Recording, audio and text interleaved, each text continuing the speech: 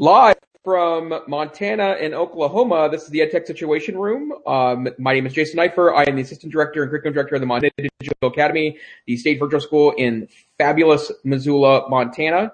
And I'm also the NCCE Tech Ed Savvy Administrator, and this is episode 11 of the EdTech Situation Room. Joining me, as always, is Dr. Wesley Fryer. Good evening, Wes. Good evening. I am happy that we're not getting severe weather here. It just seems to be I heard the director of the National Weather Center here in Norman talk today because he has a child at our school, and he showed the graph of tornadoes in Oklahoma. And yes, May was, hitting the ceiling. So it's been an exciting month. There's probably more to come. And I am the director of technology at Cassidy School. Thrilled to be here with the Yoda of EdTech News, Jason Neiffer. Well, let's see if I could bring any Yoda-ness to the Situation Room tonight. So that would be the Yoda who has not seen Yoda. So we learned that last time. Yeah. Actually, and we're doing sharing facts about ourselves each time, right? So I'll go ahead and start. Okay. I'm heading off to Canada this weekend for the long weekend, and I'm excited to get out of town. My wife and I are going to just take a little road trip and head over the border. We're about 3 hours away from the Canadian border here in Missoula. And so we're going to head to southern BC for the long weekend. So we're excited to be getting out of town. Awesome. That is great. And my personal fact will just be that my wife and I celebrated our 20th wedding anniversary yesterday, and our son graduated from high school on Tuesday. So it is a momentous week. And by the way, I did enjoy the 1990s Wes photos you posted on Facebook. So it's like, oh, look, it's 90s Wes. So yeah, well, the photo albums are right down here. And truth be told, I couldn't find our wedding pictures. We never made an album with our wedding pictures. My wife's like, yeah, they're in a shoebox. So yeah, and she said tonight people didn't recognize her because her hair is now gray. So anyway, yes. I don't think I got in too much trouble putting those pictures, but there's a number of photos in these albums I could put online that would probably, discredit myself as well as others. So yeah, there you go. Those are our. I'm kind of glad I didn't go to college during the Facebook era. So, because there are a lot of photos of me back then that I'm glad are staying somewhere in the analog world. So. Absolutely. So for those of you joining us, we are, I don't know what we call that little corner, but it's sort of the oblique fact of non-tech news that we're throwing in each time.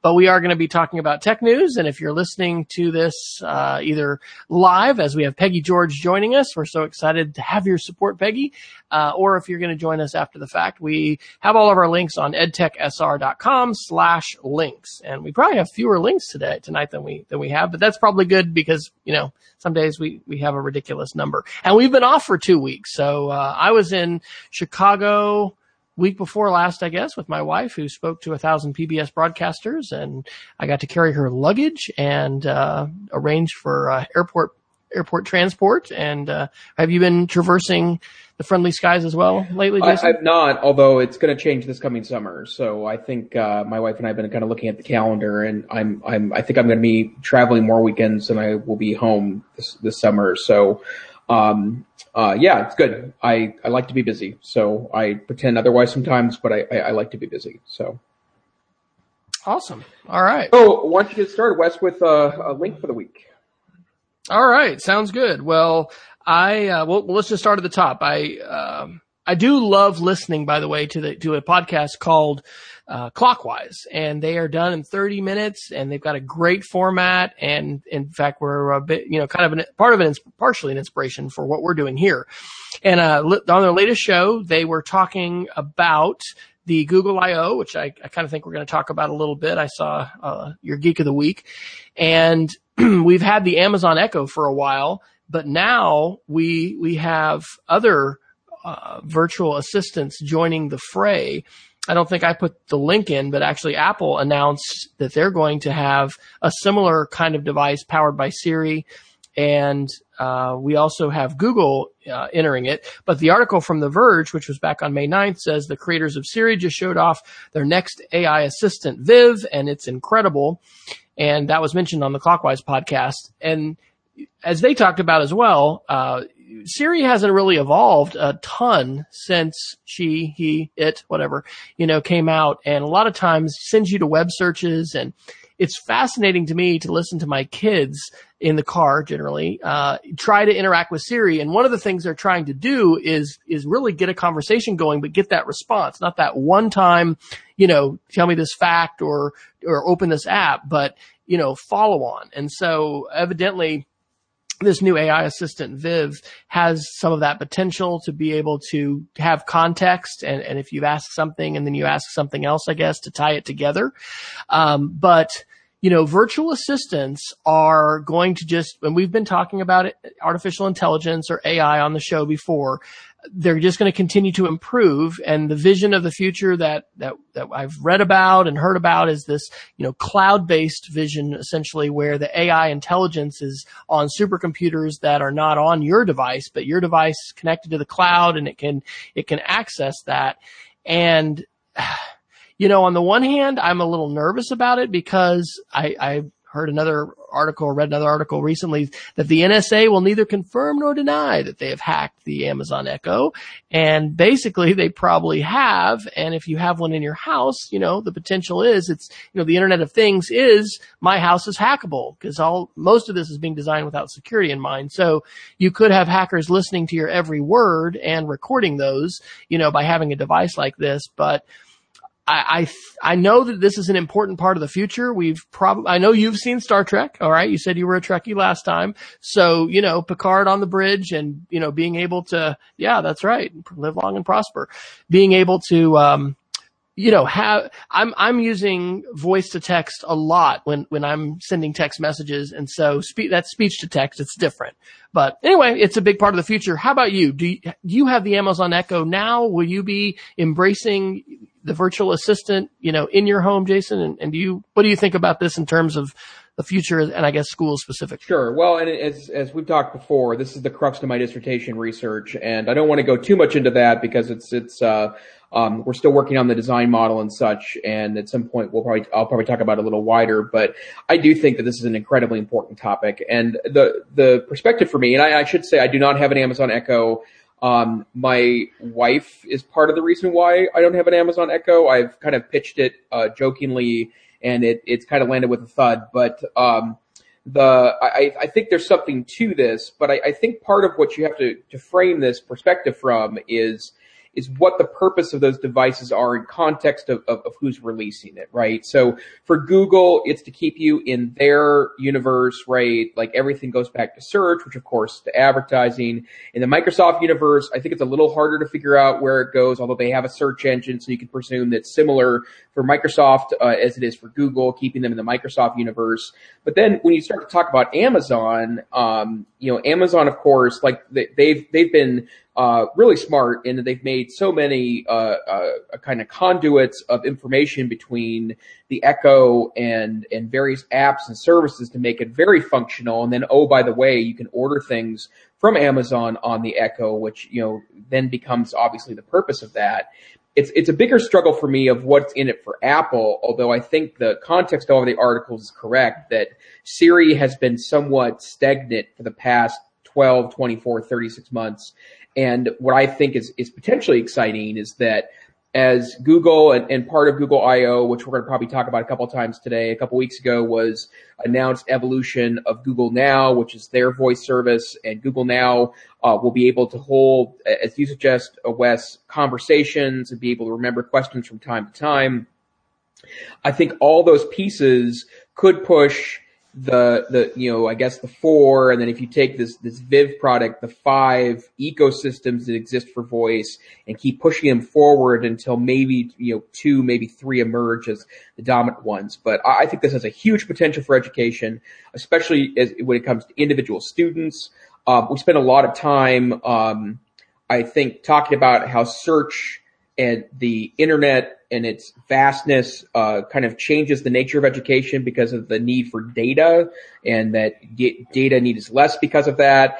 I don't think that the promise of that has really been met in classrooms because search is still pretty complex and a lot of kids aren't very good at it. In fact, I know of some research that specifically says that there's been colleges that have done studies about their own incoming freshmen about how bad they are at Google searching despite their insistence that they are very good at it and can use that for education. Whereas a voice assistant that is smart, that could ask you questions back or be able to provide facts could be a very powerful way of introducing search in a sensitive, contextual way for students in a classroom environment. So I would say these are, coming to a user or a school near you or a student near you. Peggy and Chet asked how they're measuring students not good at search. The study, I'm going to now say college and probably be wrong. Maybe it was Kent State. I'll need to look more specifically, but they brought students in and interviewed them, grabbed some qualitative data on what they perceived their searching ability to be, and then had them conduct basic searches for information on Google. And like 77% of those students were not able to do anything but very surface searches and couldn't dig down very deeply. And it was actually, I had been kind of pitching that as true for the last couple of years when I've talked with educators and done professional development related to search. And then that study, which I ran into earlier this year, is pretty clear. In fact, I'll see if I can find a link for that because that's it's certainly one of these things that's just going to continue to grow in capability. And I remember not very many years ago hearing about some superintendents here in Oklahoma that dictated letters and correspondence to their administrative assistants and who were not using email. And this is within the last 10 years. It may be about 5 or 6 years ago. But I was like flabbergasted, number one, that they weren't on email. And number two, like who would dictate? Like that is so old school. And like I said, I find myself doing that a lot now. We've said this before on the show, we are becoming cyborgs. Our devices are an extension of our minds. And, it's like keyboarding as well. We think about what do we need to be doing in school? I mean, learning how to do good iterative searches is definitely a huge skill, and it's not something we should assume people can, have. We still have the myth of the digital native. It's very pervasive. I run into it regularly, and part of that myth is, they know how to research. I mean, knowing how to type google.com or type into your browser Omnibar, does not a digital literate person make. And so I'm interested if you can find that article, maybe put that in the show notes. I'd like to check that out because there are some of these things that we kind of toss around like they're sort of, common knowledge. And we do have experiential encounters with students that reinforce that, but it is interesting to see what researchers are saying about it. And it's relevant in terms of what we are doing in class. We're having a chance at our school now to kind of perhaps reimagine or imagine what computer science should look like, especially for high school, but also for middle school. And I'm really energized by these conversations. We're talking, bigger than just computer science. We're talking about Maker Ed. We're talking about STEM and what are we doing? And I think that every single computer class at any level needs to be regularly, the instructors as well as whoever's, writing curriculum need to be looking at what are we doing and how are we changing? Because so much is continuing to move forward. I was having pangs of guilt today that Playing with Media is 5 years old. Oh my gosh, what an ancient text. I got to get that sucker updated. But because part of that idea is that, it's not Microsoft Office, it's all these additional things. And so I think that's a hugely important thing for us to model in school is that digital literacy is continuing to move. And that means that we shouldn't be doing the same sets of projects that we did 5 years ago. We always need to be exploring and iterating, not just because we're on the bleeding edge, but also because being that kind of learner and that kind of a teacher is essential for relevance in the 21st century. So I'm continuing to be interested in that. I'm not, teaching, pre-service teachers at this point, but, continue to try to wonder about, where I'm going to be working in terms of advocacy. My wife and I are kind of be working on this inside and outside sharing stuff, but, it's It's something that I know you've grappled with as you've taught pre-service teachers as well. And, should we be doing the Amazon Echo or the Google Home or whatever Apple's calling their device in school today? Maybe not. I mean, it's a bleeding edge technology, but when we start to imagine what that can do and we think about it being a useful tool for us in terms of input of information, but especially, being able to have an algorithm perform a complex sequence of things that are useful for us. We need to be moving in that direction. So. And then I did drop the link that refers to the study. It's from Inside Higher Ed, and it was Illinois Wesleyan University. Of course, I'm just making it up. Kent State, maybe it was Purdue, probably Harvard. But there's a citation specifically to that study in the article in chat, and I also threw that in tonight's show notes. And for those of you that are new to the podcast, edtechsr.com, you'll find the weekly show notes, which include links to all the stuff we're talking about tonight. Awesome. Okay, so on that topic, the NCCE Tech Savvy Teacher blog is reporting that 2 weeks ago at Google I/O there was a pretty big announcement that I think was it was certainly talked about by the National Android and Chrome Press. That's the nerdiest thing I think I've ever said, but the International Chrome Press. Which there are thousands, I'm sure.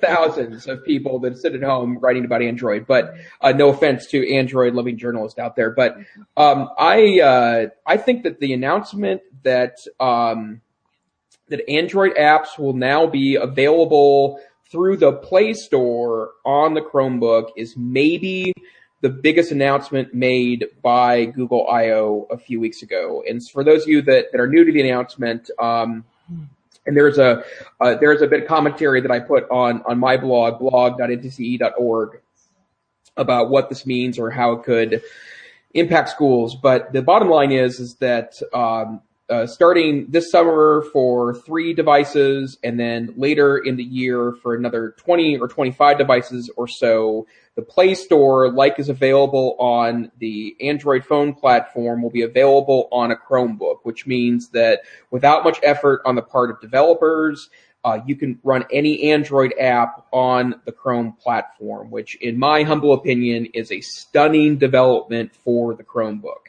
Now, one thing I do feel like I need to say is that, and I've actually been called a Chromebook apologist before, a couple of months ago when I was kind of doing some Chrome advocacy, but I am just fine on a Chromebook. I don't have any problem using that platform for 80-90% of what I do on any given day, and maybe even more, actually. And the other secret and very nerdy secret that I've also come to terms with is I'm also a big Linux guy, too.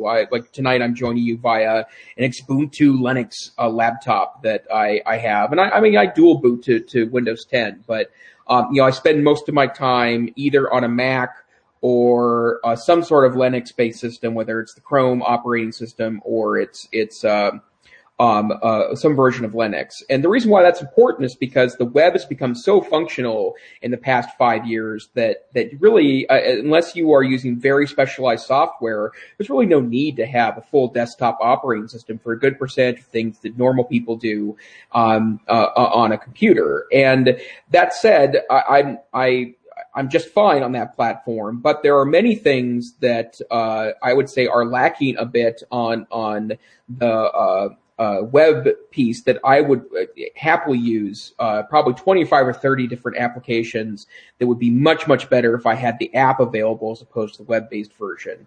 For example, the thing I'm most excited about, assuming Microsoft doesn't block it, having access to the mobile PowerPoint app, which is an extremely powerful platform. I've been very impressed with what Microsoft's done on the Android and iOS platforms to port their Office system over there. That would be, I think, a very, very great addition to a Chromebook, because then I could work on PowerPoint presentations as opposed to the web-based Office 365, which I don't find nearly as functional or useful. So, and then imagine for a moment if the Chrome interface, the administrative interface for Google Apps for Education allows you to do the same thing that you have in the past been able to do with like Android devices. And you can pick, for example, 7 or 8 Android applications that just get rolled out onto student or teacher Chromebooks as part of that management console that exists for administrators. And you can simply see how a school could put together a suite of 10, 15 applications that go on all these student Chromebooks that would be fabulously functional and may really make that Chromebook that much more powerful of a platform. So I see, Wes, you held up your Chromebook, which you are using to surf on while we're on the show tonight. What does this mean to you that Android apps might be available? So I just dropped into the show notes a link to an amazing show that's now discontinued, the Chrome show from GigaOM.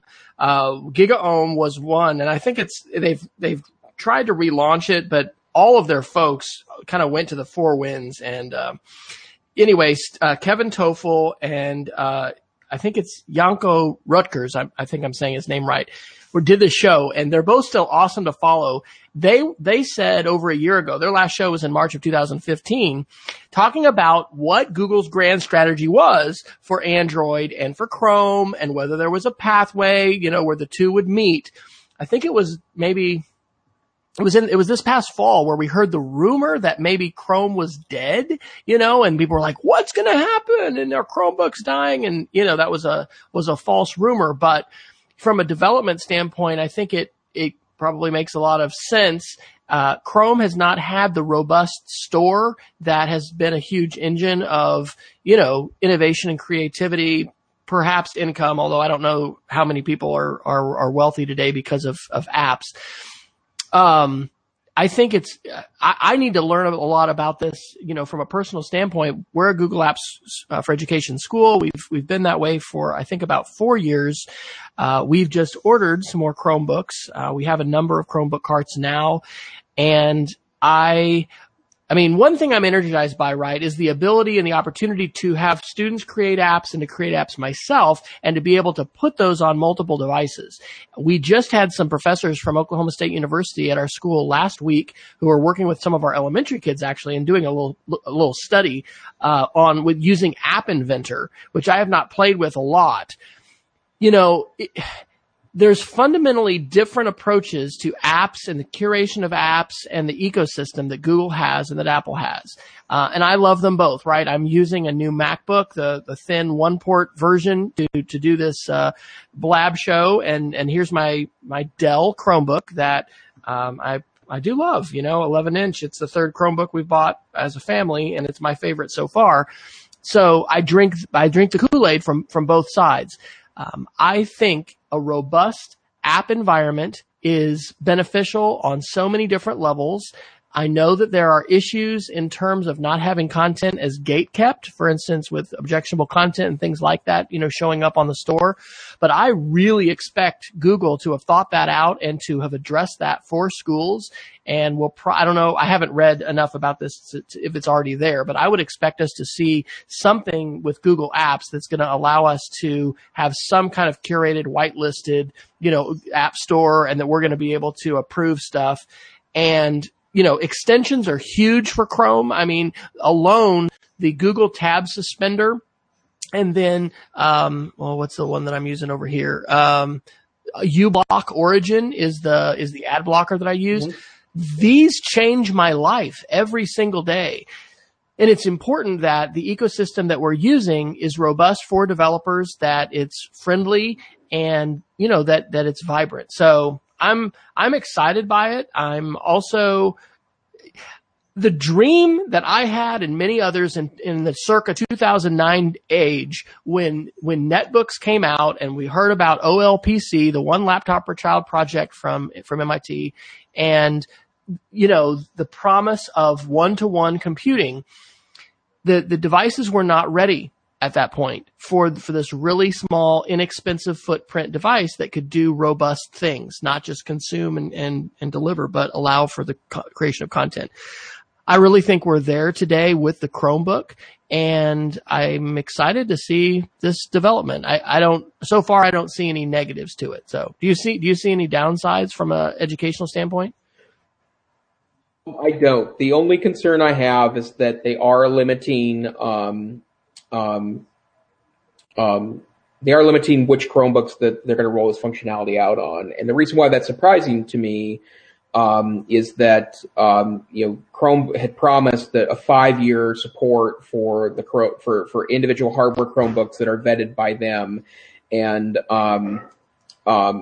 they are they're only supporting, I think, 2-year-old and better, and not even all the 2-year-old ones. And the reason why that's interesting is because the Chromebook Pixel, the original Chromebook Pixel, the super high-end Chromebook from Google, is 3 years old, and they're not supporting it, and that thing is still far and away the second or third most powerful Chromebook ever released. And so it's not even a question of hardware.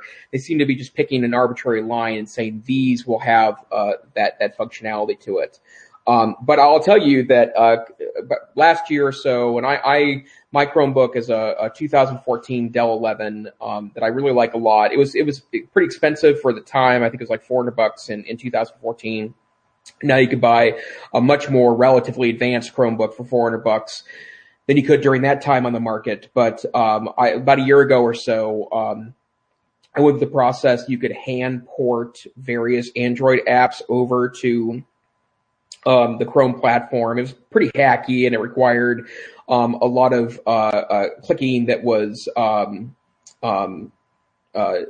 somewhat cumbersome. But I ported over 4 or 5 apps. They were low function apps. It was like my white noisemaker that I use sometimes when I have to concentrate on a project and that sort of thing. But it was awesome to be able to pull up a little window and have an app available there. And they were nice unitaskers, which I think a good app can oftentimes be. And I just think it's a very, very potentially wonderful thing for schools regarding Chromebooks. I just wish that because I know that especially with a lot of the low-end Chrome apps Android apps requiring no real hardware specs, that some of the slower, older Chromebooks will be included in the list. But other than that, I think this can only be a positive. Awesome. Well, I'll segue us to my next article because it has to do with coding.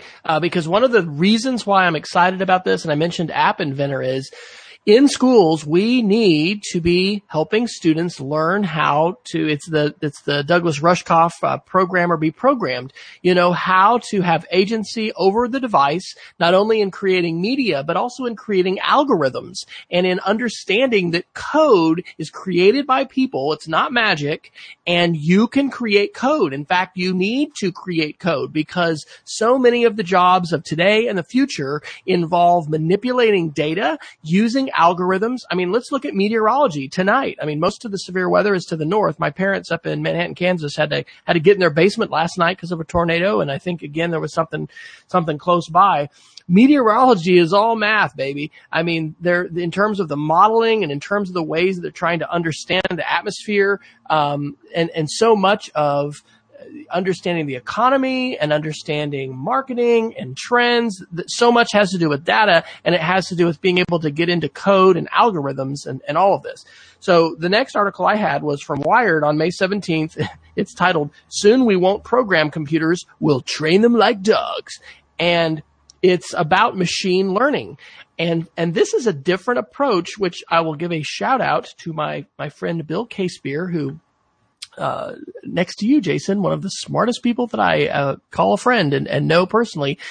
Bill has a dual doctorate in cognitive neuroscience and philosophy, and his last assignment at the Air Force was working for DARPA, the Defense Advanced Research Projects Agency. He now works for Lockheed, I'm sure doing lots of classified stuff. But he was the first one to tell me about machine learning because he was doing research for his doctorate about neural nets and how you train, basically a computer to be able to learn. And so machine learning is different than, what we might think of with coding if we were back in the basic days, or even with Scratch, with block-based, where you drag these blocks in. With machine learning, it is like a neural net, and you're showing it things and giving it feedback. And so you establish a feedback process whereby the computer is able to find out what you like and what you don't, what's positive and what's negative, and receives a lot of inputs. And then over time, essentially writes its own code and then is able to do what you have trained it to do. But what's wild and what this article talks about is, you don't debug these kinds of programs and algorithms in the same way that you debug a PHP or C++ or any other programming language, which, is running a sequential, amount of code. And it really takes us into this AI world and a little bit more of kind of a black box of how things work, because with machine learning, it's going to be a different way of developing algorithms and programming and coding. And it almost may lower the bar in some ways. And it's kind of in the similar way maybe that graphical user interfaces and things like that made different kinds of computing tasks far more accessible to more people, because you didn't have to be writing code and doing that. I mean, certainly not at a zeros and ones level. Not many people ever, have done that ever. But anyway, I think it's pretty interesting. And have you had exposure to machine learning before, Jason? And you have opinions about that or what that's going to mean? I find it really interesting, and I read a lot about it, but it has yet to really impact me professionally. Other than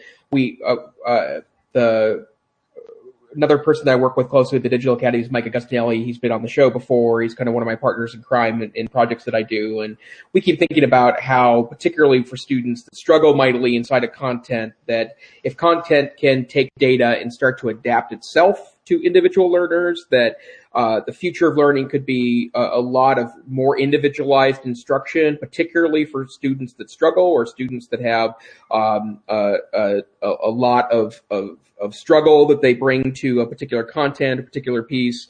But yeah, there's a lot here. And, and as we talked about in the past, it's one of those things where it's obviously going to impact a lot and it's going to change everything. But the question becomes, how do we embrace it in schools? When is it too much? When is it dangerous? When is it powerful? And I don't think we're really preparing ourselves for these discussions very well. As we talked about before, I know, Wes, that you've read a lot recently about future-looking initiatives on a number of levels that could be both very powerful and troubling. But there's a lot here, and I think it's a very interesting way to go about this process. And I'll do an encouragement to everybody as a challenge, and I'm taking this on too, to think about ways we can bring people from our local community to interface with our kids to talk about what they're doing with their jobs. And yes, that can be about their reading and their writing, but it can also be about their use of technologies and coding. I mean, somebody the other day was just my parents got a tour of our school when they were here for graduation. And we were talking about 3D printing in dentistry, right? Just about every dental office today is involved in 3D printing, and they can turn some dentures or something for your mouth around in a few days that might have, taken a week or longer. Where are people using coding? Where are algorithms playing into, people's jobs? And helping us get our heads around the importance of this, and that's not just something for over there. That's not just, oh yeah, you go to music and you do it over there. Oh yeah, you come to computer and you do it over here. Literacy, like when do you do literacy? Well, hopefully you do it in all of your classes, because you're at some level talking about communicating and you're talking about expression and all of that. So I think that I'm not saying we need to be doing coding everywhere, but I am saying that it fits into a lot of contexts, and it would be good for us to think creatively about the ways we help everyone, not just students, but teachers and parents as well, recognize, hey, this is hugely important. This is not going to do anything but get more important in the future. And if we want to help our kids be future ready, then we need to have them doing coding at some level. So maybe it will be machine coding, maybe it'll be, something else, but it's something that we need to be passionate about, and I think every school needs advocates for. And if you're listening to our show, and hey, it looks like we have a few other folks joining us live. That's awesome. You could be that person in your community who is the champion for coding and for, STEM education, maker education. There's a lot of overlap in this kind of thing, but every school needs that kind of champion. And we certainly don't have a critical mass, a majority of teachers who are embracing that idea today and talking about it, and then bringing the opportunities to the kids. How are we going to help the kids? Let's not wait for the curriculum to change, right? Let's not wait for the textbook to change. Let's figure out how to have a coding club, how to have, Science Olympiad that does, activities that involve coding. And as one of our 7th grade teachers was telling me the other day, I mean, let's do something with drones that involves coding. Let's do something with, Spheros or other kinds of things, because it's not just like, let's code, but let's do it purposefully, in order to solve a problem and accomplish a task. And, that's where the overlap with STEM is so clear and so exciting.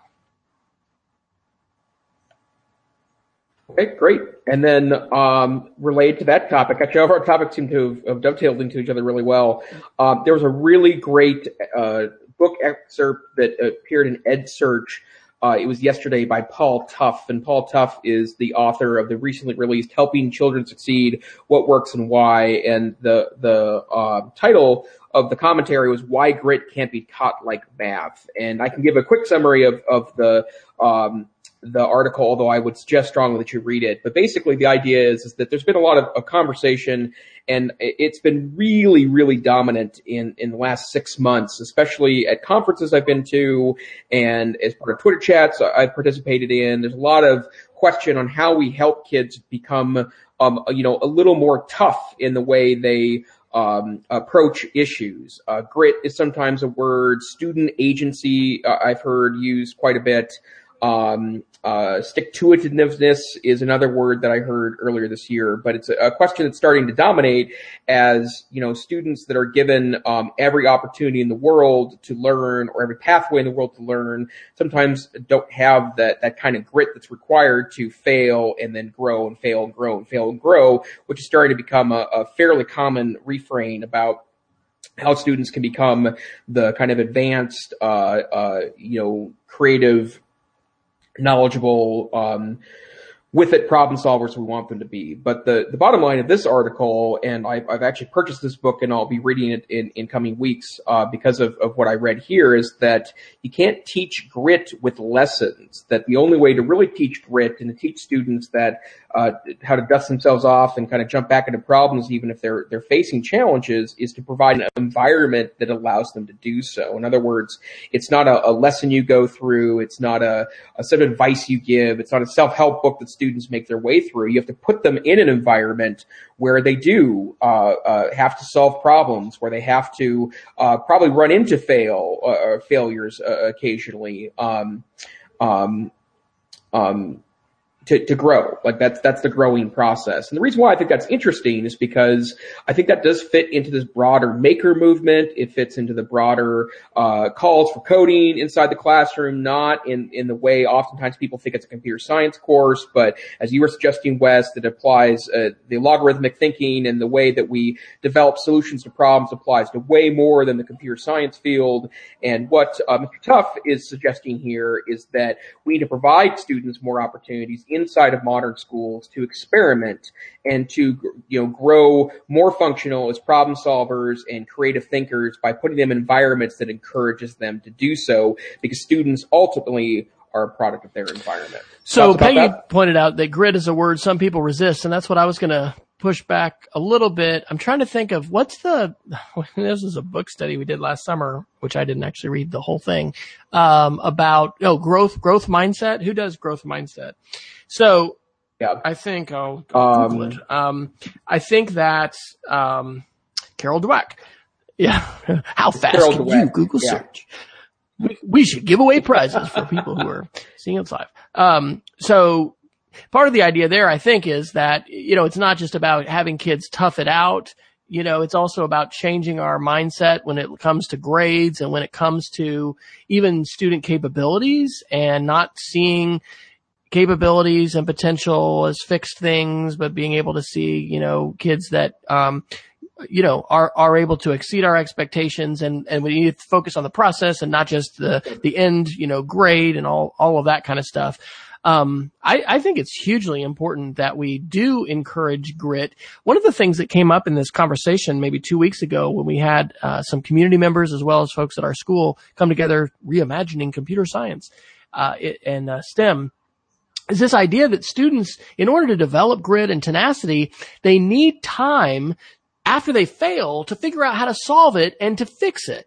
And, when do we do that? Because so often, you've got the grade and that's done, but where is the time in the makerspace to, my algorithm didn't work to get my drone where I needed it to come.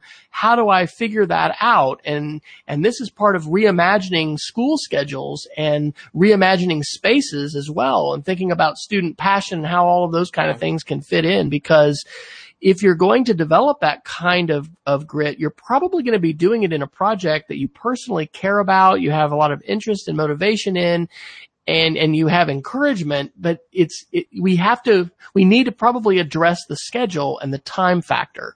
So this fits into tinkering as well, right? That there's a lot of learning that can happen when we tinker, when we build, when we make. And so if we're going to develop, tenacity and grit, I mean, part of it also, I think of that, we need to do more than get kids motivated to survive the traditional regimen of math and preparation courses that you're going to have to do engineering. I've heard people talk about that as far as grit, being able to, I'm going to make it through these things. At some level, we also need to be reimagining what those classes look like. It's like Olin University, which has reinvented engineering and made it all very project-based. And they don't just have the traditional Calc 1, Physics 1, Chemistry 1, and, the same set of, the canon of education of what we expect people to take and be able to do. So yeah, I mean, I did not read the article. But I was talking to one of our math, teachers just this week who, I don't remember the name of the school. He goes up to the Northeast and he does some really high level stuff on cryptography and helping high schoolers do cryptography and learn about that from a mathematical standpoint. And we were talking about, needing to offer different pathways for math, and how in some respects, I think we do a great disservice when it comes to math. It's almost the easiest thing to teach poorly, because here it is in the book, turn to this page, I'm going to do this algorithm, and then you're going to copy it, versus learning to think and to solve problems and to move outside the algorithm and what's in the problem. Again, that brings in STEM. It's a different way of learning. It's cognitively much more challenging, both for the teacher as well as for the student. And it's hard. It's harder. It is definitely easier to try to, deliver a canned curriculum versus, hey, where are we going to go today? What kind of project are you going to do? How am I going to help you, persist despite difficulties and be able to succeed in whatever it is that you're trying to figure out. Right. And the one thing I would say is that I think the point of I think that it kind of leads back to that, the bottom of that commentary from EdSurge, that part of the point here is to throw kids in an environment that does encourage them to do so. In other words, that's where I kind of thought makerspaces when I first read the article, because there was this notion that we can't really build skills, problem solving, that sort of thing into kids unless we give them the opportunity to really do so outside of those traditional boxes. Although I will say that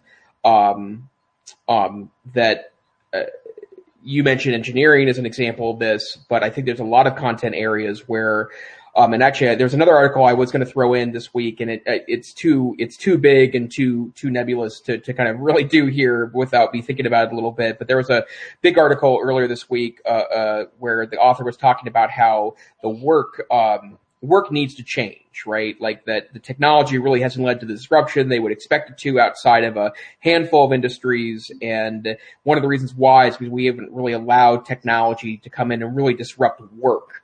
In other words, the notion that we are keeping humans in a lot of jobs they don't really need to be in. And then my brain started going all sorts of places. And one of the places it went actually was, we talk about the lack of jobs in a technologically developed world. And I think that's an opportunity to actually expand the number of teachers in the world. One of the things we don't come to really reality with talking about some of the new and evolutionary ways to look at classrooms is that a maker classroom or an individualized classroom or a personalized classroom, I don't care what term or perspective you look at from, if in its best interpretation, it requires a lot more teachers to make that happen. And in fact, that's what I wish on schools, that, to make these dreams happen, we're going to need a lot more talented teachers, a lot more experts, a lot more facilitators, and teachers of all ilk, and in all perspectives and in all, ways and philosophies in order to make that happen. And one of the ways we could, perhaps evolve our labor force is to say there's lots of jobs that probably won't exist anymore in a really substantially disrupted economy. So why don't we start thinking about how we can turn that into, doubling and tripling our teacher force in 2020, 2025, 2035, and use that to, kind of invest back into the humans of the future. And so that's a way out there, and a big cloud of argument and thought, but that's where my mind keeps going when I read articles as such. Absolutely. And it's huge that we think about what is learning, right? It is not the delivery of content. And if it was, then we would just all be online and everyone would thrive. And you're probably, better qualified than 99% of the people out there to speak to that it's not going to be for everybody, and it's not just going to be magical that, suddenly you have an online opportunity and you're golden. You have everything you need. There's so many other factors at play. Relationships are key, accountability, but just also differentiating and knowing that, people are different, and yes, we can have technology tools that can help us differentiate better, but it doesn't mean that we can just, hand somebody a screen and say, see you 12 years, when you've got what you want. Peggy put a question in that I'll toss to you, Jason. What do you think about the idea that makerspace is really about mindset rather than actual space? True. There you go. Yeah, and I would say that couldn't be more true, and I think that especially the earlier advocates, when the make movement was really getting started in late 2000s, 2007, 8, 9, the evolution of the Maker magazine, the Maker blog, and all the kind of things that went along with that. I think that's really what they were going for, is they want people to feel empowered to create solutions that are not that involve human ingenuity and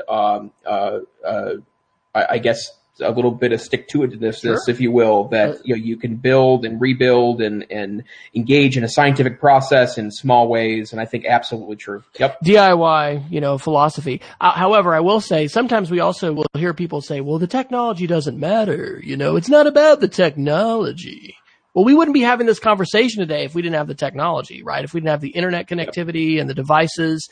This is transformative. We're having a transformative conversation, and Peggy's asking us questions from Arizona, and I'm not sure where our EdTech Theater, who is that actually? I'll have to take a look and give it's Nick Cusimano, and your comment is couldn't be more true that awesome, Nick.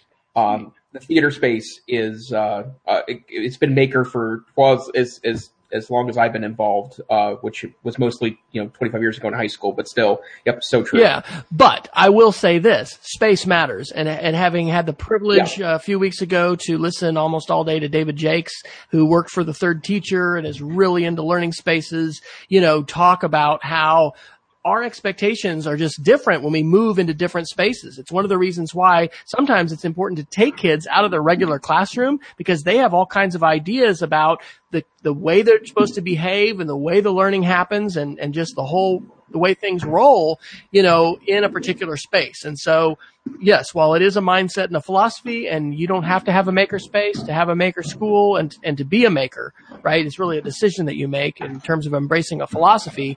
It does make a huge difference. In fact, my wife, I don't know if we'll get to record this podcast tonight, but her kids have been so fired up to go back to their maker space this last week of school. And it's not magical. There's all kinds of things they've done in order to build the culture around making, but having a space where they can get messy and they have all this stuff out and they have these resources and these things to build with and to make with, it definitely does make a difference. So is it okay if I take us to my next article? Yeah, go ahead. Right, I'll do this one kind of quick, but I thought it was interesting. This is titled "Warren Buffett's Berkshire Hathaway Buys $1 Billion of Apple Stock." We've definitely bantered back and forth about, talking Amazon, Google and Apple. And, Apple is an innovation company and, it's good. I mean, I was the Apple fan before it was cool to be the Apple fan, right? Back in the mid '90s and I wish I had some actual Apple stock at that time. I wish I had just hung on to it.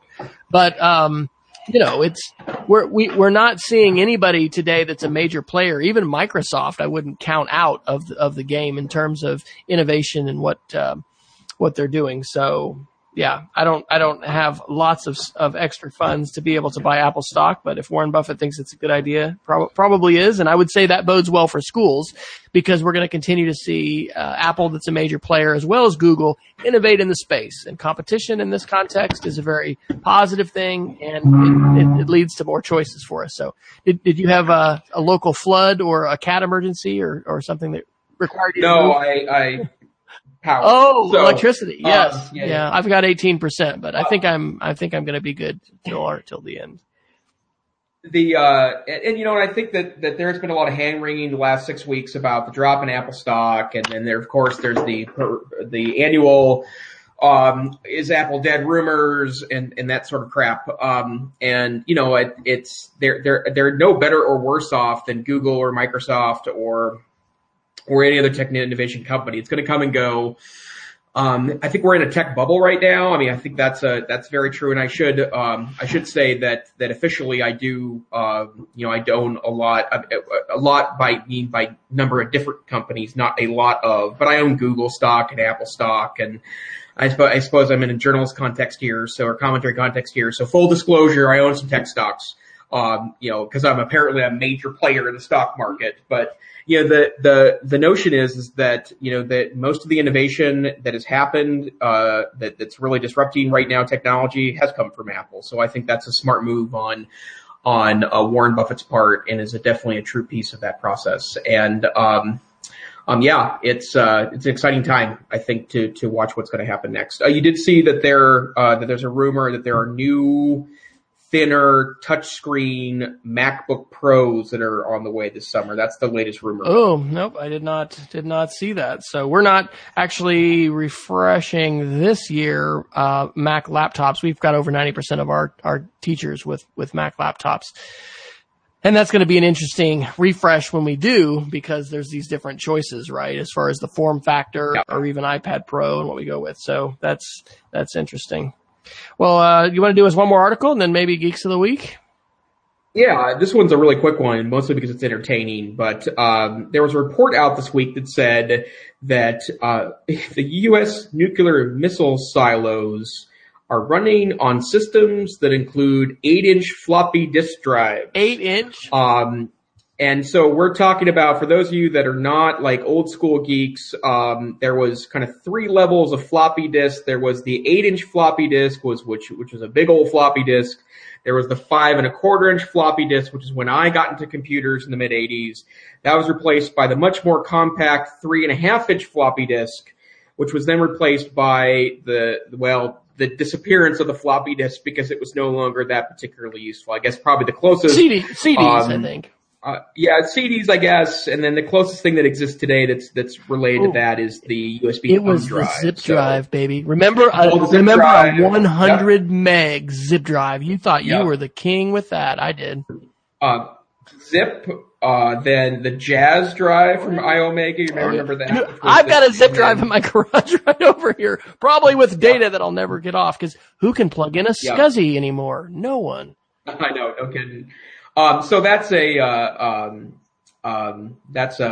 interesting development, and that the fact that, and the reason why I think this is really funny is that, I bet you $1 that there are some districts around, probably that are not using, 8-inch, floppy disk, but, I talked with some folks before that, for example, had an old mainframe computer that's running the check writing software that they purchased in 1986. And, it still is interfacing. It's still writing checks. They have to order off to get the right ribbon for the printer that does the check printing, yada, yada, yada. But, I thought that was an interesting phenomenon. Wes, I never told you this, but my friend Mike taught at a middle school in Helena that recently had a 50-year employee retire. He was a teacher in the district, and he left behind a working lab of Apple IIe's.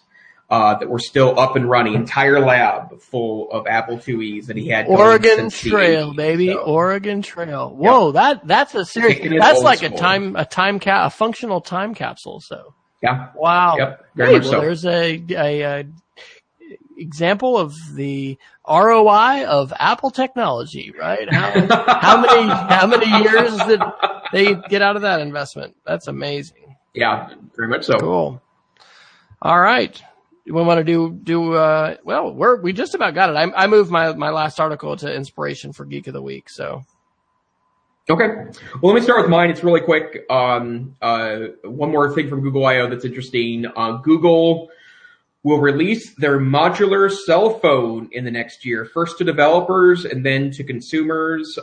It's Project Ara from Google, and it will be a cell phone that allows you to create something like a desktop machine, and then you can switch parts in and out of the cell phone so that you can create what's important to you inside the cell phone package. And the reason why that I think this is so interesting is because I have always thought personally, and this is something that Apple's gotten right, because they've not been super hyper on the iPhone about cranking up the resolution like Android phones have been, which I think saves on battery life. And that's what my greatest wish would be, is that a fast, modern Android phone with a relatively low resolution screen to save on battery life. So what I'm hoping to do is at some point be able to put together a Project Ara cell phone from Google that maxes out on RAM, that maxes out on storage space, that maxes out on processor, but has a nice low resolution screen. 720p would be just fine for me,